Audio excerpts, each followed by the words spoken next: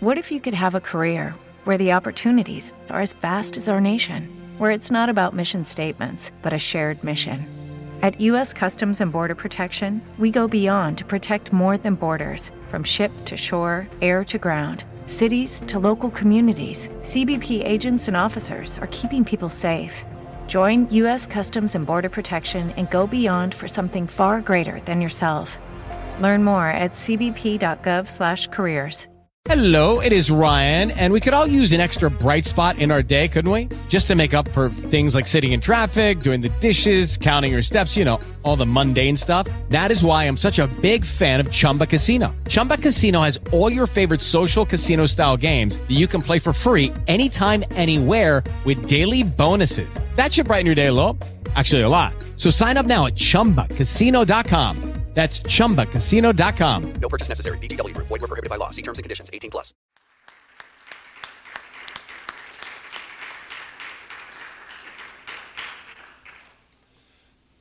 Thank you very much. Always happy to be here with you. It so happens that I have a subject that I've been wanting to talk about, so it seems like this would be just as good a time as any. In the Bible, there are many things that are misunderstood and mistranslated into English that comes from what we call Hebrew. First of all, we need to understand that which we refer to as Hebrew is in point of fact not Hebrew, but Canaanite, Phoenician Canaanite. The bloodline is from the ancient Middle East called the Phoenicians. The Phoenicians, their area, that area in which Phoenicia existed, was called Cana, the land of Cana. So today we refer to the Canaanite, Phoenician Canaanite language as Hebrew. All you have to do is go to reference books and look up ancient Hebrew, and it will tell you ancient Hebrew is actually Phoenician Canaanite. And it develops and mutates and comes down through history until today we call it Hebrew. But Hebrew is actually a Phoenician language. And many of the concepts and ideas which are expressed in the Old Testament are not original to the Old Testament. It goes back to even further back into ancient history, so that many of the concepts and belief systems in Judaism and Christianity are very, very ancient.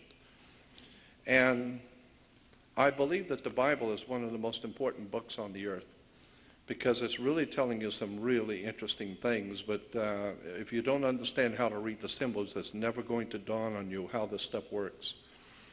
I think the New Testament is probably the most important story in the whole world, but not as history, but as a metaphor, as an encoded message.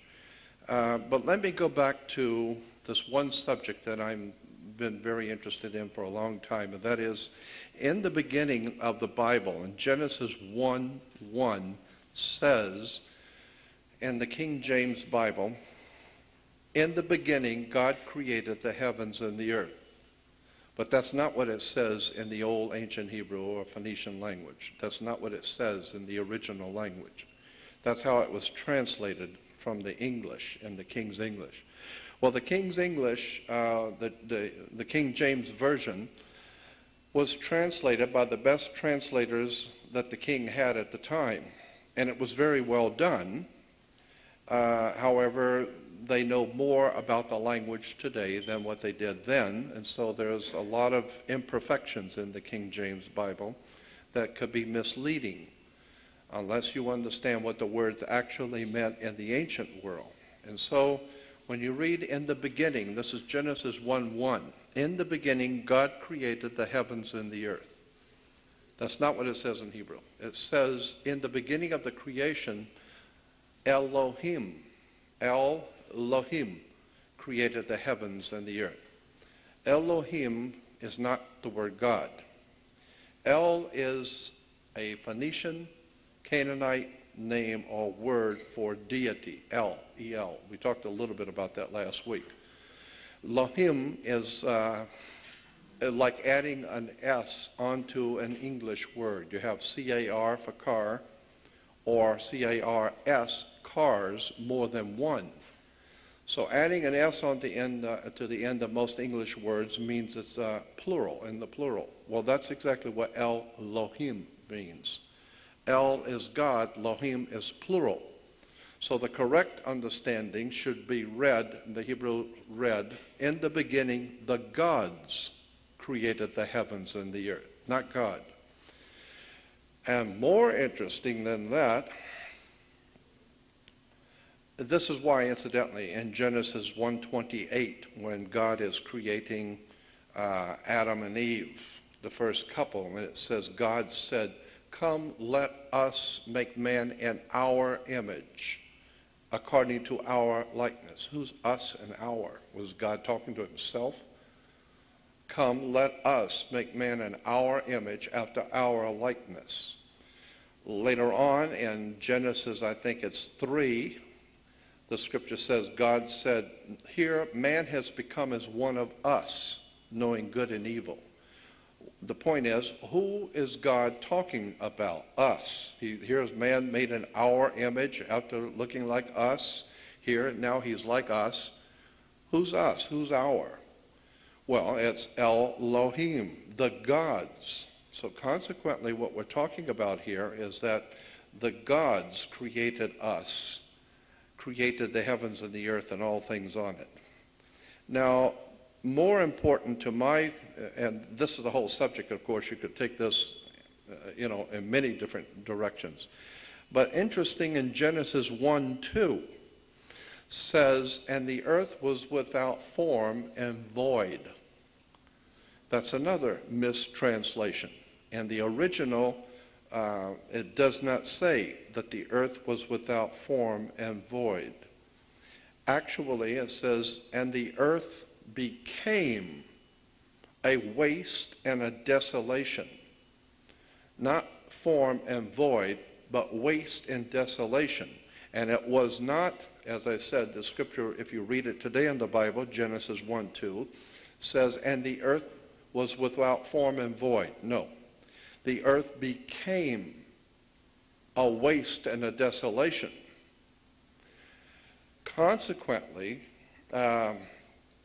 if you go to Genesis 9, which is Genesis 9:1, where God is talking to Noah after the flood of Noah's day, and God says to Noah, now understanding that according to the story, everyone has been wiped off the earth in the great flood, and so God says to Noah and his sons, his 3 sons, "Go forth into the world now and multiply and replenish the earth."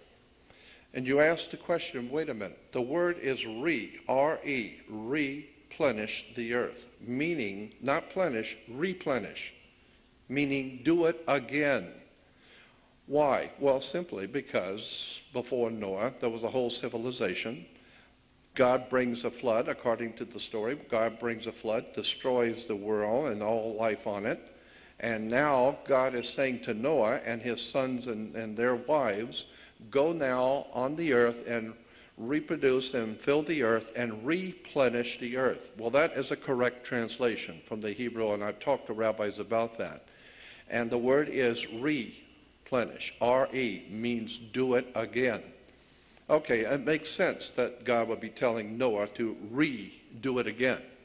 However, if you go back to Genesis 1:28, where God is creating, the first chapter of the Bible, where God is creating man, and man and woman, Adam and Eve, he says to Adam and Eve, "Multiply and replenish the earth." Do it again, replenish the earth. Implying, of course, do it again.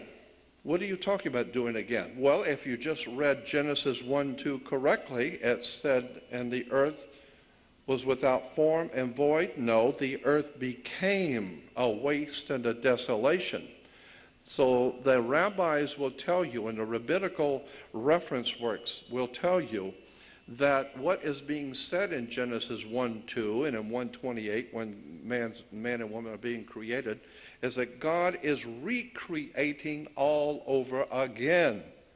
And so consequently, the Bible, the Old Testament, is a story for this dispensation. This time the world is being recreated. Now, what happened a million years ago, 10,000 or 100,000 years ago, that's none of your business. For you right now, this is what you need to understand.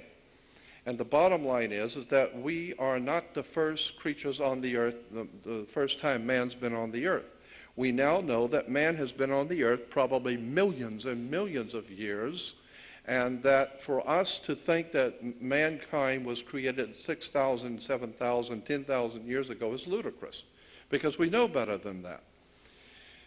And so consequently, that's what the Bible is saying. God is saying, replenish the earth to Adam and Eve. Do it again. Who is God? Well, the Scripture says, and this is a very difficult word to deal with, God, G-O-D, because that has a lot of baggage. What are you talking about when you talk about God? Well, God is dog spelled backwards, as I said. This is why churches have dogma in their teachings, because it goes back to Anubis, Anubis the dog star, Anubis the dog, the god of and the ancient Egyptian religion. But when you look at the word, and now I get back to what I was going to say to start with, that in Genesis 1:2, where it incorrectly says and the earth was without form and void, no, the earth became a waste and a desolation. The two Hebrew words that are being translated there is tohu and vohu. Pronunciation, it would be T-O-E hyphen W-H-O, tohu. That's not the way it's spelled in Hebrew, but that's the way it's pronounced. T-O-E-W-H-O, tohu. Vohu would be V-O-E-W-H-O, tohu, vohu, waste, desolation. There's only two places in the Bible where tohu, vohu is used, and those two places, they're always used together. And there's only two places to start with. One is in Jeremiah, and one is in Genesis 1:2. And in the scripture in Jeremiah, Jeremiah says, I saw the earth in a vision, and the earth was tohu vohu, meaning the earth became, and my eyes, I saw the earth, and it became a waste and a desolation. Well, when did that happen? Well, according to the Jeremiah prophecy, it happened many, many, many thousands of years before. And the prophet Isaiah said God gave him a vision. And in the vision he saw the earth and tohu vohu, which is the earth became in his eyes. It was beautiful. And the scripture says that. Jeremiah says, and the earth was beautiful. Its animals, its birds, its civilizations were absolutely beautiful to see. And then tohu vohu, it became a waste and a desolation, meaning that the earth probably was a very beautiful place thousands and thousands of years ago, maybe 100,000 years ago. And Jeremiah was given the opportunity to see the way the earth was 30, 40, 50,000 years ago, with animals and a whole different beautiful world, and then something happened, some kind of a major catastrophe, tohu vohu. It became a waste and a desolation. Now, when you go back to Genesis 1:2, tohu vohu is always understood to be a situation that the earth goes through when it changes from what the ancients called one dispensation to another dispensation, or one period of time in God's history, not our history, but in the history of the universal God force, the way it keeps time. And of course, it's, one day is 1,000 years. Well, that's probably more than that.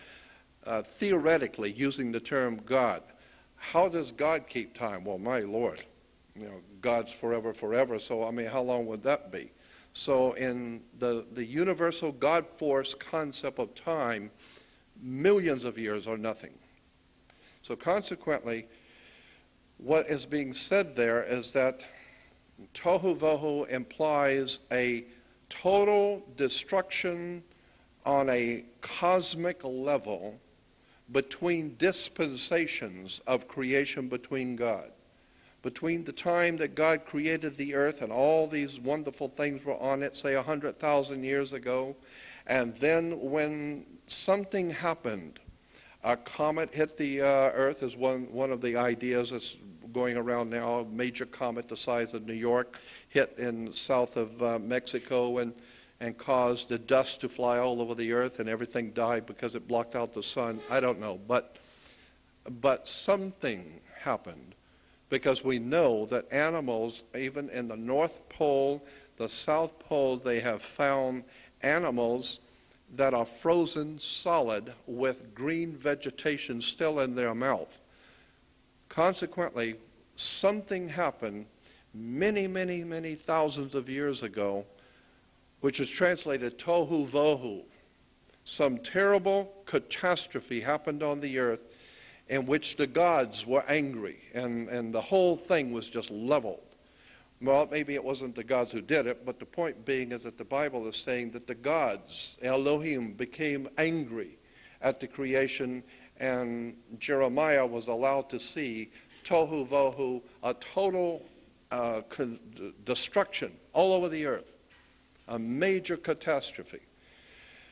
And that is precisely, as I said, the words and the concept is used for the dispensation of one creative period going to another creative period. So when everything is collapsed and destroyed, now theoretically, according to the Bible, God says, come, let us do it again. All right, let's start all over again, and let's create a man and a woman. And Rabbi Marvin S. Antelman, some 35 years ago, Marvin Antelman, A-N-T-E-L-M-A-N-N, Marvin Antelman of Newton, Massachusetts, was 35 years ago president of the American Rabbinical Association. And he and I were very close friends for many years, and I used to chide him all the time about his understanding of the Bible. But Rabbi Antelman, president of the American Rabbinical Association, said to me, I asked him about that scripture where God said, come, let us make man in our image after our likeness. And I said to Rabbi, what are you talking about? Come, let us. Who's us? Did God got to get permission from somebody else that's working with him, or what? And he says, no, it's a misunderstanding on how the sentence is understood by Gentiles and Jews. Jews also misunderstand. They don't know any more than the Gentiles do. There is a correct way to read that sentence. And the normal way people think that the scripture is saying when it says God said, come, let us make man in our image after our likeness. Most people think that that's God is saying, come, let us create a creature. Let us make a new creation, a creature, and we will call him, maybe we'll call him man. So come, let us make a creature, and we will call him man and woman. Man with a womb, man. And that's what most people understand that scripture to mean. That's not what it says at all. Rabbi Antelman says, nowhere in the Bible does it say God created man. It doesn't say that. Go back and read it correctly. What is said is that God said, or Elohim, the gods said, come, let us make man in our image after our likeness. The correct way to understand that is the gods were saying, come, let us make man in our image after our likeness. Not make man. Man's already here. Come, let us remake man. Do it again.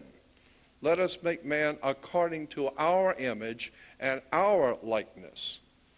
And so the ancient Jews and the Hebrews and all the ancient civilizations, starting all the way back to Sumeria, understood what was being said. It's just that we don't understand, because all we get is our news from ABC. We wouldn't know anything about what's going on. But if you go back to the ancient works, you will find that the ancient people, the Sumerians, Babylonians, Phoenician Canaanites, Egyptians, the ancient Greeks and Romans, all of them understood that we are the creation of another entities. We are the creation of the gods. And according to Zecharia Sitchin, and he's not the only one, he's just one that I know personally, but according to the work of Zecharia Sitchin, the Sumerians are saying that extraterrestrials came here from a planet called Nibiru. And Nibiru is, according to the Sumerians, they said that Nibiru is a planet about twice the size of the Earth, and it is part of our solar system, but it has a huge elliptical orbit. It's not a round orbit, it's elliptical orbit, oblong. And consequently, according to the Sumerians, and now we're beginning to scientifically find out that he was right. The Sumerians are right. The U.S. Navy has even commented on now that there seems to be more than one other planet connected to our solar system with elliptical orbits. Well, that's what the Sumerians were saying. And consequently, this elliptical orbit is every 3,600 years, it comes back into our vicinity and passes through our solar system, then goes back out again. And according to the way the solar system turns in the galaxy, and this thing comes back every 3,600 years, comes back and then goes back out. And consequently, every 3,600 years, mankind seems to make massive movements on the earth. New things, new technology. All of a sudden, things just start happening.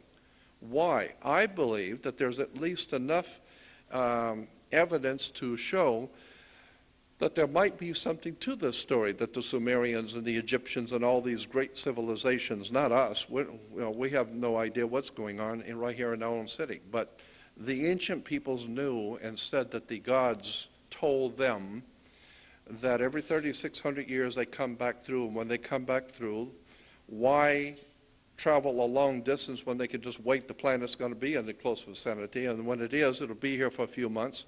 So they will drop off and see how everything is, and give you some new some new concepts and new ideas, depending on how smart you are. If you're still as dumb as last time they were here, why bother? But if you've progressed a little bit, they will give you a little bit more to work on. Then they get on the planet and leave, and another 3,600 years goes by, and mankind progresses again. So all of this makes some kind of a legitimate sense if you are able to look at science, philosophy, religion, biblical history, and be able to balance it all out. There is a modicum of truth in all of this, because scientifically things are being proven now that the Sumerians were saying many thousands of years ago. So the point being is that God said, "Come, let us make man in our image, after our likeness." Interesting. In relation to that, and again, I go back and reiterate that Rabbi Entelman said the correct way to say that, or to read that scripture, is that the gods said, "Come, let us make man in our image." Not make man, but let's make him in our image, after our likeness. Well, that's interesting. You mean we were already here, but for being so great, we weren't that great? Yeah, we were hominids. We were Neanderthal man. We were Cro-Magnon man. We were whatever these creatures were that we're digging up all over the world. In the south of France, we're finding Neanderthal who stand upright, Homo sapien, but they were just a little different from us. But they had certain qualities that showed that they had some intelligence about how to do things. And then all of a sudden, out of nowhere, from the Neanderthal period, we pop in. Our skin and flesh is different than what the Neanderthals would have been. Our skin is thinner. We can't take the cold like animals do at 2 o'clock in the morning on the desert when it's 20 below zero. Animals are out there. They live through it. We couldn't. Why? It's because our bodies are designed differently. Our skin is thinner. Our systems are more balanced and vulnerable. However, our spirituality and our intellect is far higher. We can appreciate geometry, sciences, occultism, beautiful music, lasers. I mean, our intellectual and spiritual capacity is phenomenal. But our bodies are very vulnerable. So what happened in our natural evolution of things when one time you have the Neanderthals or whatever these hominid creatures, and that's a word that science uses, hominids, these creatures and all of a sudden we appear. Well, it makes sense to me that perhaps there is something to what the Sumerians said, that the gods who came through on Nibiru, or whatever the planet was, or whatever the story is, the bottom line is that the gods said, come, let us make man in our image, after our likeness, meaning they must have cross-breeded their DNA with our DNA, whichever the normal hominid creatures that were here, take one of the females, impregnate the female with the genetics of the gods, and the outcome would have been us. We are still animalistic. I mean, at best, we're still animalistic. We're still going around killing people and shooting people, and anybody that doesn't look like us or happen to be our color, we hate them and we shoot them.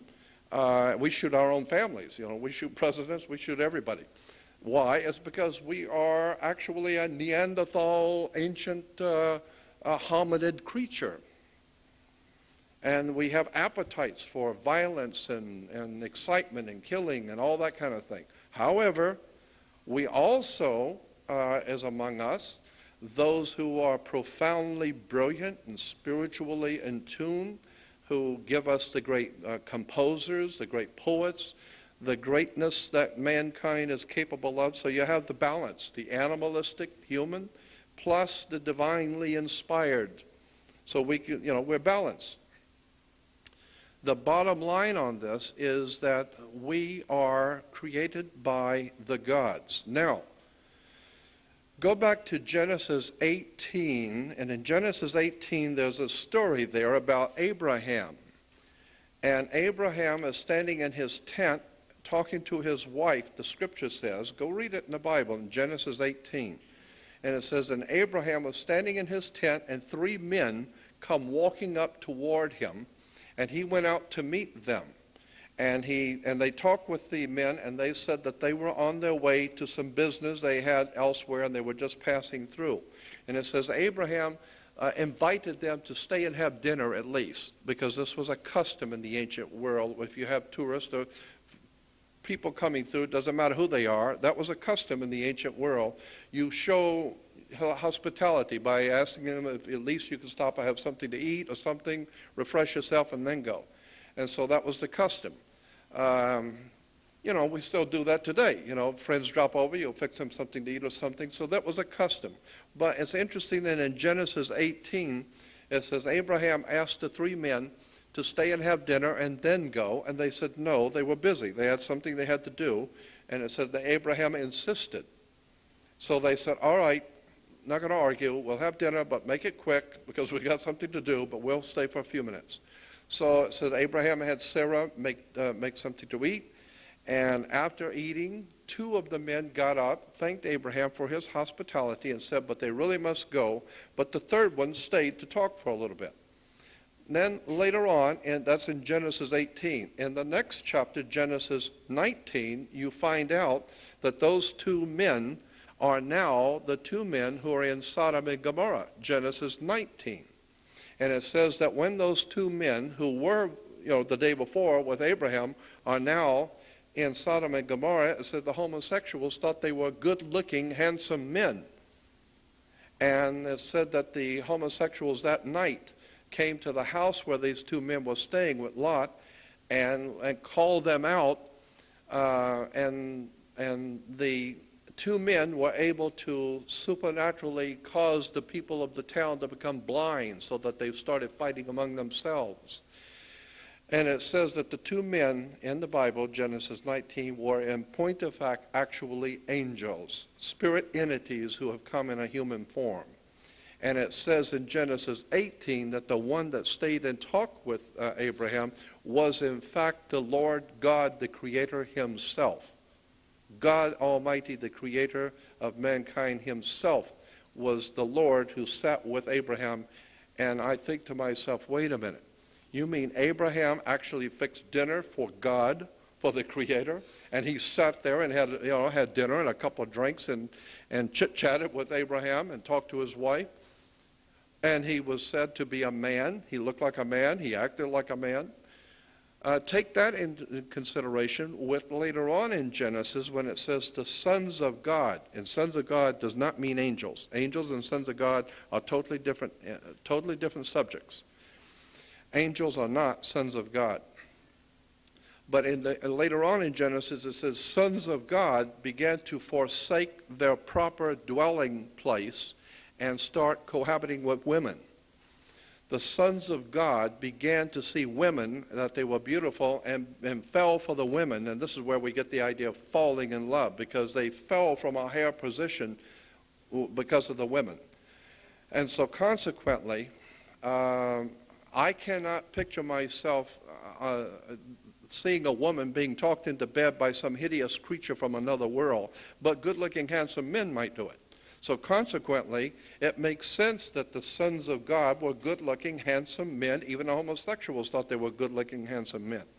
The point being is that the angels, the sons of God, not the angels, but the sons of God, there were two of them that accompanied the Almighty God, the Creator, Yahweh, Jehovah.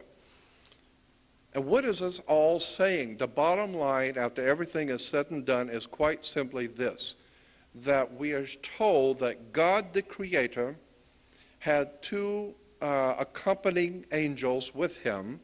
He went into Sodom and Gomorrah. They looked like men. They sat down. They had dinner. They could chit-chat with you. And and two of them left to go, and they all looked like men. And later on, the sons of God, who looked like handsome, good-looking men, they started messing around with women and had offspring. Well, their plumbing must have worked if they had offspring through females. So they must have been, for all practical purposes, a man. What is this saying? It's basically saying this: I believe that there is a modicum of truth in the story that's encoded in the book of Genesis. I think there is something there very important. I think that today there very well could be sons of God still here on the earth. We don't know what their lifespan is.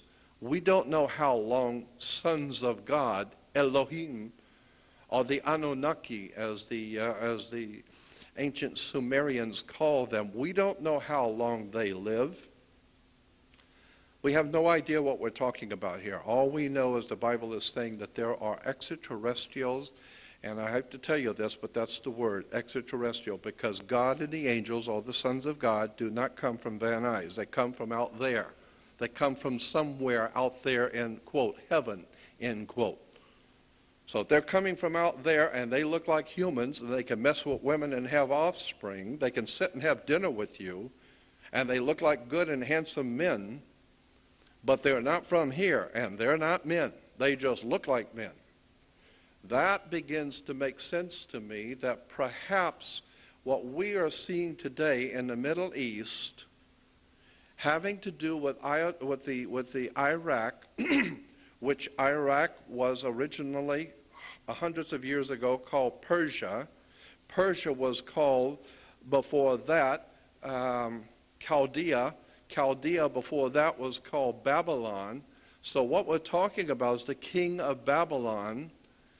Now it begins to look like what's going on here is that our world is being run by very powerful men who care nothing whatsoever about human creatures. Do you care and worry yourself sick when you go to Kentucky Fried Chicken and think about how many innocent families were broken up, how many chickens had to die? You couldn't care less. They're just chickens. They're just animals. Hello, it is Ryan, and we could all use an extra bright spot in our day, couldn't we? Just to make up for things like sitting in traffic, doing the dishes, counting your steps, you know, all the mundane stuff. That is why I'm such a big fan of Chumba Casino. Chumba Casino has all your favorite social casino-style games that you can play for free anytime, anywhere with daily bonuses. That should brighten your day a little. Actually, a lot. So sign up now at ChumbaCasino.com. That's ChumbaCasino.com. No purchase necessary. VGW Group. Void where prohibited by law. See terms and conditions. 18+. With the Lucky Land Slots, you can get lucky just about anywhere. This is your captain speaking. We've got clear runway and the weather's fine, but we're just going to circle up here a while and get lucky. No, nothing like that. It's just these cash prizes add up quick. So I suggest you sit back, keep your tray table upright, and start getting lucky. Play for free at LuckyLandSlots.com. Are you feeling lucky? No purchase necessary. Void where prohibited by law. 18+ terms and conditions apply. See website for details. And so consequently, I think that the sons of God, the Elohim, Anunnaki, I don't care what name you give them, they are still here. I am totally convinced that we are now seeing in the Middle East, with the United States government doing what it's doing, with the rest of the world preparing for something, tohu vohu. I think what we're actually seeing is a profound, awesome, terrible tribulation coming when the gods are going to battle like two men fighting over a woman. The gods are going to battle for the ownership of us. And consequently, when you understand that Saddam Hussein is Persian, Persia is Chaldean, Chaldean is Babylon. And we're talked in the Bible is filled with, in the book of Genesis and all the way through to Revelation, talks about how the gods of Babylon were to be cursed, and they were evil, and that the good God was going to destroy Babylon. I think what we're seeing right now is in Israel, America, England, when you begin to look at the symbols, the words, the terms, the national coats of arms, the seals of nations, listen to what the president is saying, I am totally convinced for my own self, and I've been looking at this for over 40 years, I'm totally convinced what's going on right now is that the president of the United States has no control over anything. I think that what's going on is there are very powerful, awesome creatures on this earth that look like men, and they act like men, and they can eat with you, but they are not normal human beings. These people are despotically powerful, murderous in their intent. They don't care a thing about human life because they created it. They don't give a damn about nations, races, children, family values. That's all crap to them. They created this creature called man. They are in a whole different world than we are. They don't see the same things. Their technology is so far above us. Their understanding of human creation is so far above anything we understand. They are, as far as we're concerned, gods. Consequently, I think that what we're seeing now is a war between the gods, and consequently, tohu vohu.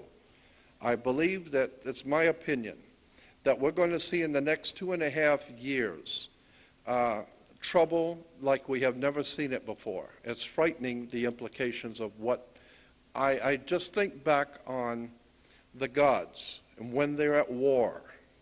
You like war and you like bloodshed? Well, stick around. Now you're going to see how the gods do it. You love America loves all these war movies. Good, stick around. You're going to really want to see this one, because the gods are going to show you what war is really all about. And it hasn't got a thing to do with sparing the children and only dropping bombs on military. No. The gods, they don't give a damn about none of it. They're here to do one thing, and that is control and take ownership of us, their creation. Incidentally, if the concept that I have outlined, that we creatures, we humans, are actually the offspring of the gods, or some kind of a mating action between the extraterrestrials or the Elohim, Anunnaki, the ancient gods, whatever you want to call them, if there is something to this, if there is any validity to this concept that extraterrestrials who came from heaven, yeah, of course, if they came here and they said, come, let us create man or make man in our image and our likeness, you've got a very interesting situation here. You have Neanderthal or hominid creatures, And we haven't even discussed where the hominid creatures came from. We're not even dealing with that yet.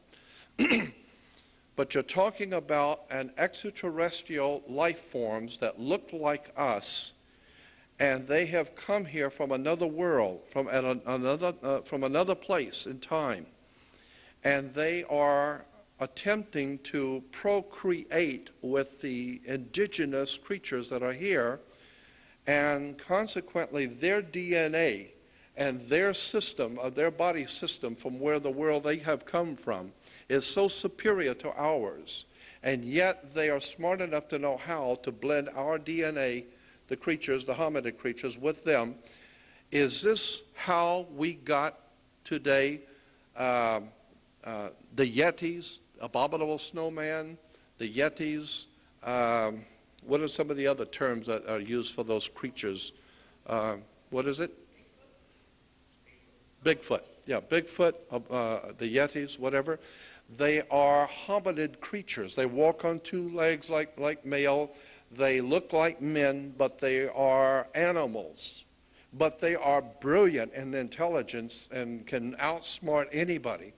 They have obviously supernatural powers to go in and out of dimensions. There's a lot of material on that subject. So, and too many races of people around the world, from China to Asia to North America to all of the ancient cultures, talk about the Bigfoot, the Yetis, those mysterious creatures that live in the wilds.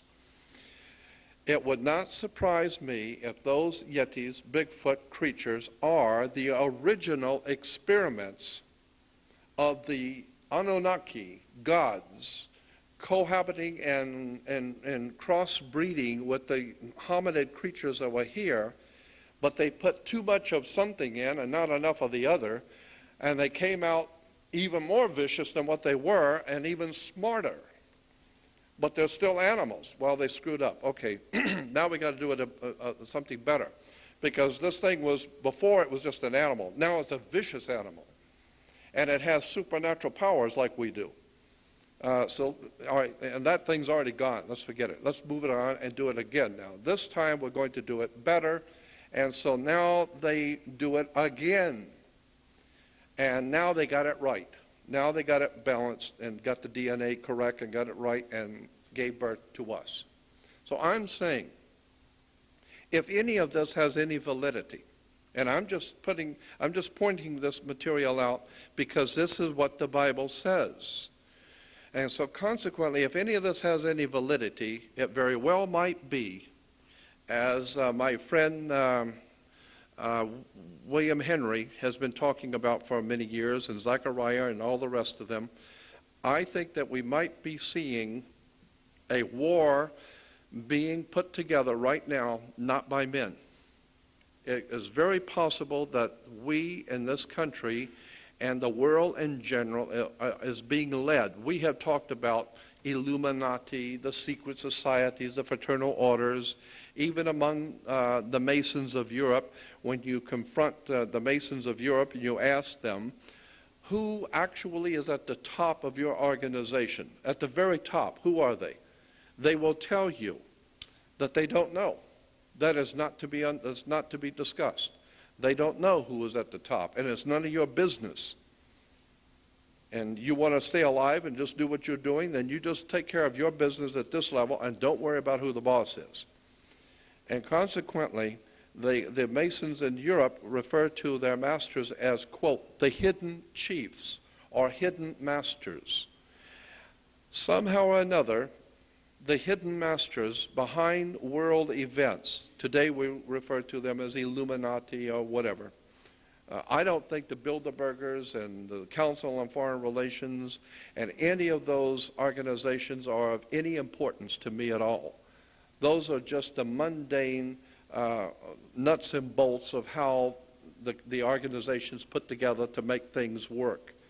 I'm more interested as to who are the gods behind world affairs. Who are the brilliant minds at the top of the pyramid, symbolically? Who are the intellectual elites behind world events?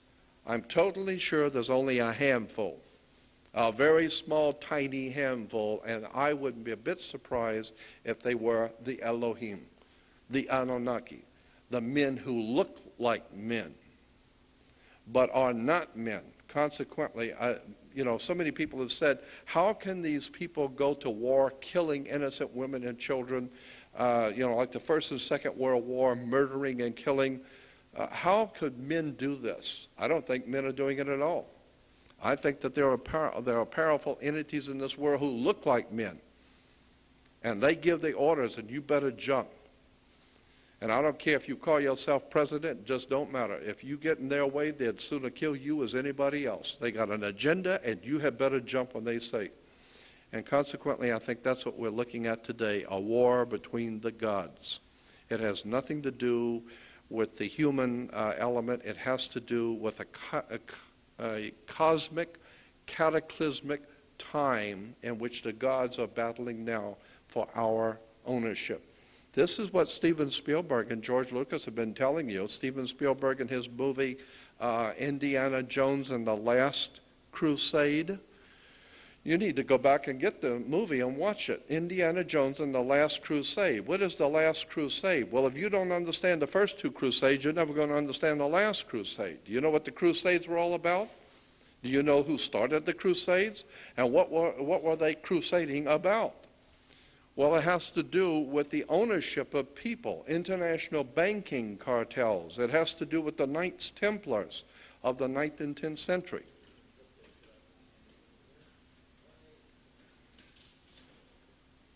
So consequently, if you don't understand what the first two Crusades or the first three Crusades, then you're not going to understand Indiana Jones and the Last Crusade.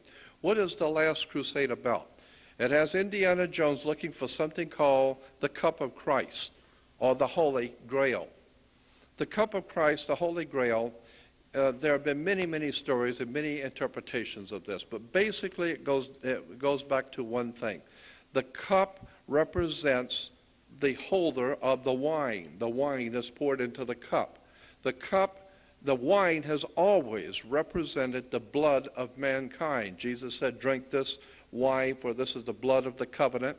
So you drink the wine, all of the men around the table would drink the wine. They are symbolically drinking the blood of the God so that they are locked into a partnership with God. You're drinking the wine, which is a ritual. The wine represents the blood. And in the Christian sense, it represents Jesus' blood that's being shed for us. So you're drinking the blood, taking an oath to lock yourselves together in a sacred mission. All right, but the Holy Grail, the lost Grail, is a cup in which you pour the wine. The cup represents the earth, and the wine represents the blood on the earth. So the cup represents the earth. The human blood on the earth is the wine in the cup. Consequently, whoever holds the cup holds the blood of the human family on the earth in his hand, which I believe is a symbolism of the ancient gods who have come here from another world, and they are saying, who owns this property down here? Well, we created it. You created it, but we own it. We're coming in and taking it over. And that's why Saddam Hussein has said he believes he is the reincarnation of King Nebuchadnezzar. I got a feeling that there's some really powerful, strange occultism going on in the Middle East right now. And we in America and England, the Western man is getting ready to get involved and become cannon fodder. We're going to become involved in a war that you have no idea in the world how big it's going to be. Because this has nothing to do with generals sitting down and plotting out some war plan. No. This is going to be one hell of a conflict. It's going to be a cosmic conflict between the gods. And even today, Christians are beginning to realize this is the things which are talked about in the Bible prophecies. We are in the time of the end. Yes, we are in the time of the end of the age of Pisces. And the coming age, by 2012, we will be fully into, according to the reference works, we'll be fully into what is called the beginning of the age of Aquarius. That is simply dispensations of time. 2,150 years of the age of the fish. This is why Christians have the fish on the back of the cars. And the water bearer, which is Aquarius. So what the Bible is saying is that there is one age that's leaving, that's a 2,150 year period, and another 2,150 period is going to begin, and who are going to be the gods of the new age, the gods of the new order of things? Well, it's like a prize fight, heavyweight champion prize fight. We're going to have to fight this one out, see who the best man is. You know, the two guys fighting over the woman. So consequently, I think what we're beginning to see and what we're going to see very soon is an all-out cosmic war in which we're going to also see, I think we're going to be privy to see supernatural things going on, not just in this war, not just in war. I think we're going to see some really strange phenomena being able to, people are going to see it for themselves. Norio Hayakawa, dear friend of mine, I just spoke this past week at the Japanese Friendship Club in Little Tokyo for Norio. But Norio has been saying for many years, Norio is famous for his work with Area 51, but Norio Hayakawa has said so often that he believes that the United States government, and probably the world government behind it, is planning on having some kind of a UFO extravaganza that they're going to do themselves. It's going to be a show, and it's going to be the aliens landing here from another world, and they're going to cause this and that to happen, and therefore all the nations are going to have to get together to fight this alien race that's here. And the whole thing is a show to fool everyone into joining a new world order collectively. And the whole thing will be a trick, and the trick is going to be so well done, the most ardent skeptic is going to believe it because it's really going to be a hot show. But nonetheless, as Norio says, the whole thing is a put-up job. Well, I said to Norio one night at a dinner after one of the lectures we were doing together, at the table, and a bunch of the speakers were there, and it was in... Hello, it is Ryan, and we could all use an extra bright spot in our day, couldn't we? Just to make up for things like sitting in traffic, doing the dishes, counting your steps, you know, all the mundane stuff. That is why I'm such a big fan of Chumba Casino. Chumba Casino has all your favorite social casino-style games that you can play for free anytime, anywhere with daily bonuses. That should brighten your day a little. Actually, a lot. So sign up now at ChumbaCasino.com. That's ChumbaCasino.com. No purchase necessary. VGW Group. Void where prohibited by law. See terms and conditions. 18+. And I said to Norio, I can take the same facts that you enumerated tonight that back up your theory. I could take the same exact facts and come up with a different theory that fits it equally as well. And I would say, it's just my opinion, but I could take the same facts you've come up with. You said that they were here, that they were doing this and that, and that they're going to land and make it look like. I wonder if it isn't going to be an actual, in fact, invasion of extraterrestrials invading us. I would not be a bit surprised if the U.S. government knows that it's going to happen. They've already been told that these gods are going to do battle with other gods who are coming here for the ownership of the earth, and that you are, and the governments of the world, of this earth, are being told either you're with us or you're with them. And you had better be with us because we're already here and they're coming, and they are our enemies. And so it's a war between the gods for the ownership of the earth, and consequently, if that be the case, you better sue for peace with one of the two. And logic would tell you that if one of them is already here, that's the one you better sue for peace with. And so I said to Norio, it may very well be that it's not going to be a staged event. I think maybe they're actually going to be an extraterrestrial intervention into our and to our civilization. And we might be seeing things from another world that are legitimately real. So and these are all the things which were prophesied in the Bible. They're prophesied in the ancient Hopi prophecies, in the Mayans, the Incas, all of the ancient peoples have prophesied that the gods would come back. They're coming back. Well, what are you talking about coming back? Every 3,600 years, Nibiru comes through, a planet comes through, in which we are told by the Sumerians, those people from Nibiru who have come from another planet and another world look like us. And they created or recreated us, and they're coming back, and they're not very happy with us. And they're not very happy with the alien life forms who are here, who have been manipulating us and using us. It's like one gang coming in and finding out another gang has set up shop here. And they say, hey, wait a minute. Just because we went down to the store, that don't mean you come in here and take over.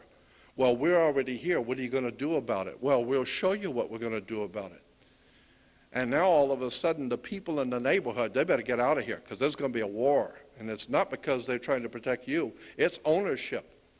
Somebody came here and created us, and they're coming back, and they're going to find out others are here, and they're taking over our planet. So I'm saying that there's a very good chance that there is a whole nother story in the Bible, encoded. And from my talking with rabbis and looking at the subject, I think there is something legitimate about all of this. I do not discard the Bible, both Old and New Testament. I think there's some very interesting and important material in there. I just don't think we've fully understood it yet. It's a lot of encoded stuff. Again, tohu, vohu means cosmic destruction on a cosmic level. And if we in fact begin to see two opposing forces of gods, alien life forms from other worlds that have, we all know, technology we don't even understand, and if they begin an all-out war between themselves on this earth, we are going to see some extraordinary destruction, some very, very powerful and fearful things. And this is what the scripture says. It says in Isaiah that men are going to beg God to die and for the mountains to crawl in over them. They're going to wish that they were dead, and that people are going to be having, in Jeremiah it says, men will be having heart attacks about thinking about what's coming. They can already see it coming, the implications. I think tohu and vohu, cosmic destruction on a cosmic level, is about to begin. I think that's exactly what's now on the way. This is why the powers that be in America are so dead strong and so locked in on what they're going to do, is because they have no alternative. The people who are actually running this government from behind the scenes, we call it the world government or the Illuminati or the secret societies. No, I think the people who are running this thing from behind the scenes are not even human. And what they got planned, according to their own agenda for ownership of us, is going to be one hell of a war. And at this point, I would conclude by saying, I believe the only hope that we have as individual humans, I am totally convinced, because of too much has proven this to me, that over and above this scenario, if it has any validity at all, over and above this scenario, bad as it is, there is above the scenario a higher power in the universe that men have called, for a lack of a better term, God. There are many terms that can be used for God. The divine presence in the universe, the Holy Spirit, I don't care what you call it, because all nations, races and peoples on the earth have acknowledged the presence of, quote, it, end quote, whatever it is, but it's there. If you choose to call it God or the divine, incidentally, the word divine comes from the idea that the grapes, the red wine represents the blood, and the blood represents life, and it came from the vine. And so that's why it's the blood comes from the divine, the vine. But I don't care if you call God the Divine One, the Holy Spirit, the Great Father. It doesn't matter what you call that presence in the universe. There is no doubt in my mind whatsoever that there is a higher power in the universe that watches these skirmishes between races in its great creation. And I would suggest that all of us, the way to protect yourself is the way the Scripture said to do it, and the way that the New Testament admonishes to do it, and that is to verbally,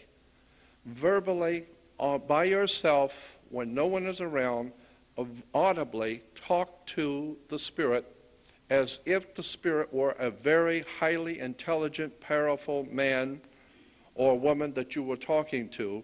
If you were talking to a very powerful dignitary, you would not jumble your words. You were very, very specific in what you want to say. Have the highest of respect for that one that you're speaking before. And once you have said your piece before the king and before that high official, then drop it. That's it. You've said your piece. He has heard it. It's over. Now, he will do whatever he decides to do in your behalf, but it's over. You don't need to explain anything more or whine about it. And so I think that this is the most powerful thing that an individual can do, is talk to the Creator, the divine Spirit in the universe, ask for direction, ask, what am I supposed to know? What am I supposed to do? How can I protect myself and my loved ones? Show me what I am to know. Show me what I am to do. And I will listen. I will do whatever it is. No matter how wrong I am, I will listen. You show me. What you need to understand, that once you do that, Jesus, the Scripture has Jesus saying, you have not because you ask not.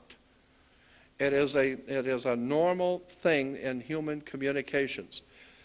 If you ask someone for something, they now have the option to grant the wish or not grant the wish. Well, if you go before a very powerful king or a very powerful man and ask him for something, don't make a nuisance out of yourself. You've asked, and he has heard, and he'll decide. Maybe he decides no. But whatever the decision is, that's it anyway.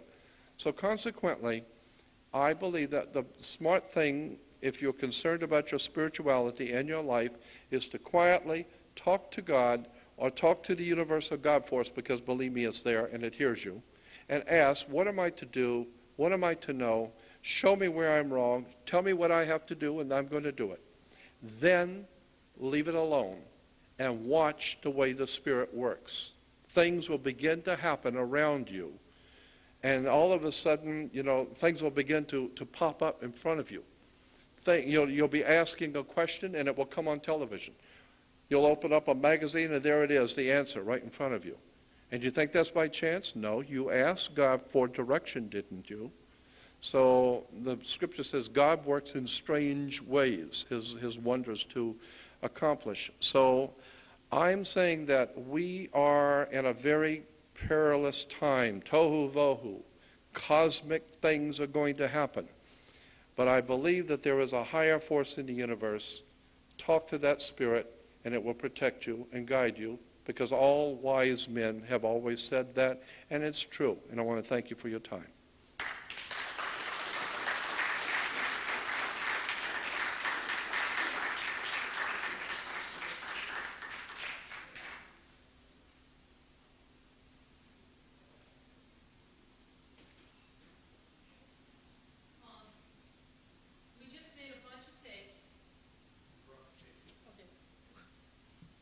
Thank you, Jordan, by the way. I hope you guys liked it. Was it good? Was it good? You guys liked it? Good. I'm glad. Thank you, Jordan. We just made a bunch of tapes for Kathleen Keating and the father. So we'll play one of them for you. Which one would you like to hear? Keating? Okay. I'll go grab 2 sets. We'll play them.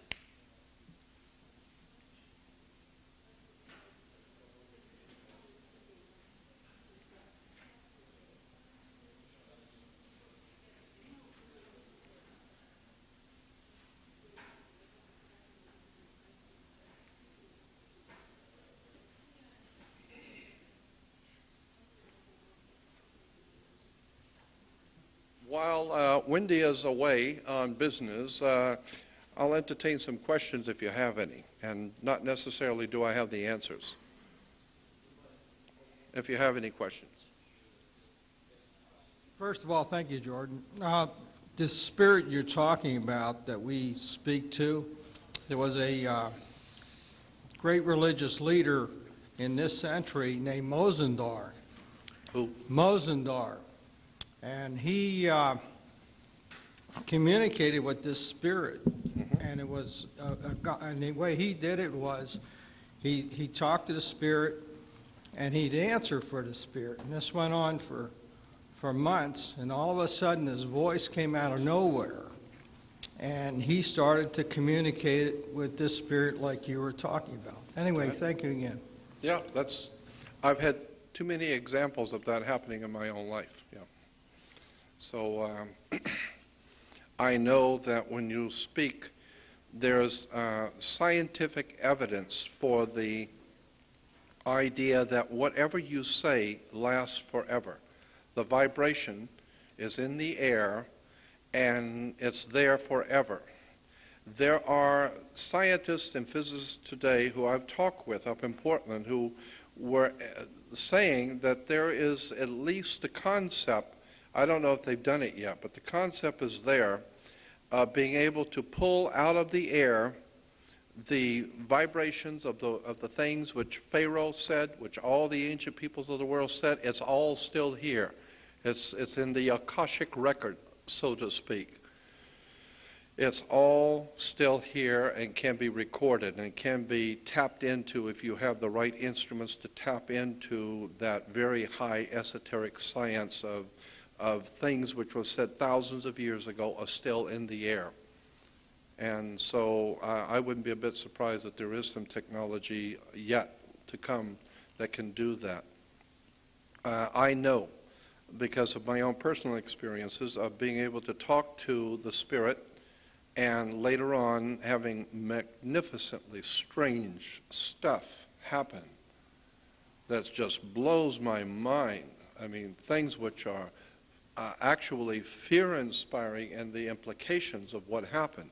I asked for something, and when it happened in such a profound way that it was kind of scary to me. And then I thought, the Spirit is saying, hey, you asked, didn't you? You have not, for you asked not. You asked, and I answered you. Now, just because you turned white and was frightened to death at the implications of it, that's the way God is. I mean, it's a very powerful force at work right now. Very interesting stuff going on. So while I'm very displeased and very disheartened at seeing what's going on, I know that there's one higher than the high one who looks on, and what goes around comes around. And millions of people died before, millions will still die, but there is a higher dimension to reality. Even in Hollywood, they call it a matrix. There is a higher dimension to the reality on the earth. Something else is going on here on a higher level. And I'm saying that you need to get in touch with your God who is the actual spirit in the universe, because it's intelligent and it hears you. Anyone else? Yeah, Jordan, that concept of what you're talking about, I believe, and I'm sure you've read William Blake, because he took the stories of the Bible and he called it our imagination that lives within us is actually God, I think, and is very, very right along with what you're talking about. In the book of Psalms and in the New Testament has Jesus saying, in the book, in the New Testament, there's a scripture where it has Jesus saying to the Pharisees and Sadducees, does not your scripture say that ye are gods? And if you go back to Psalms, that's what it says. It gives you in the Bible reference works where that comes from. In the Old Testament, there is a scripture in Psalms that says that we are gods, in that the progenitive life force in us has come from another place in the universe.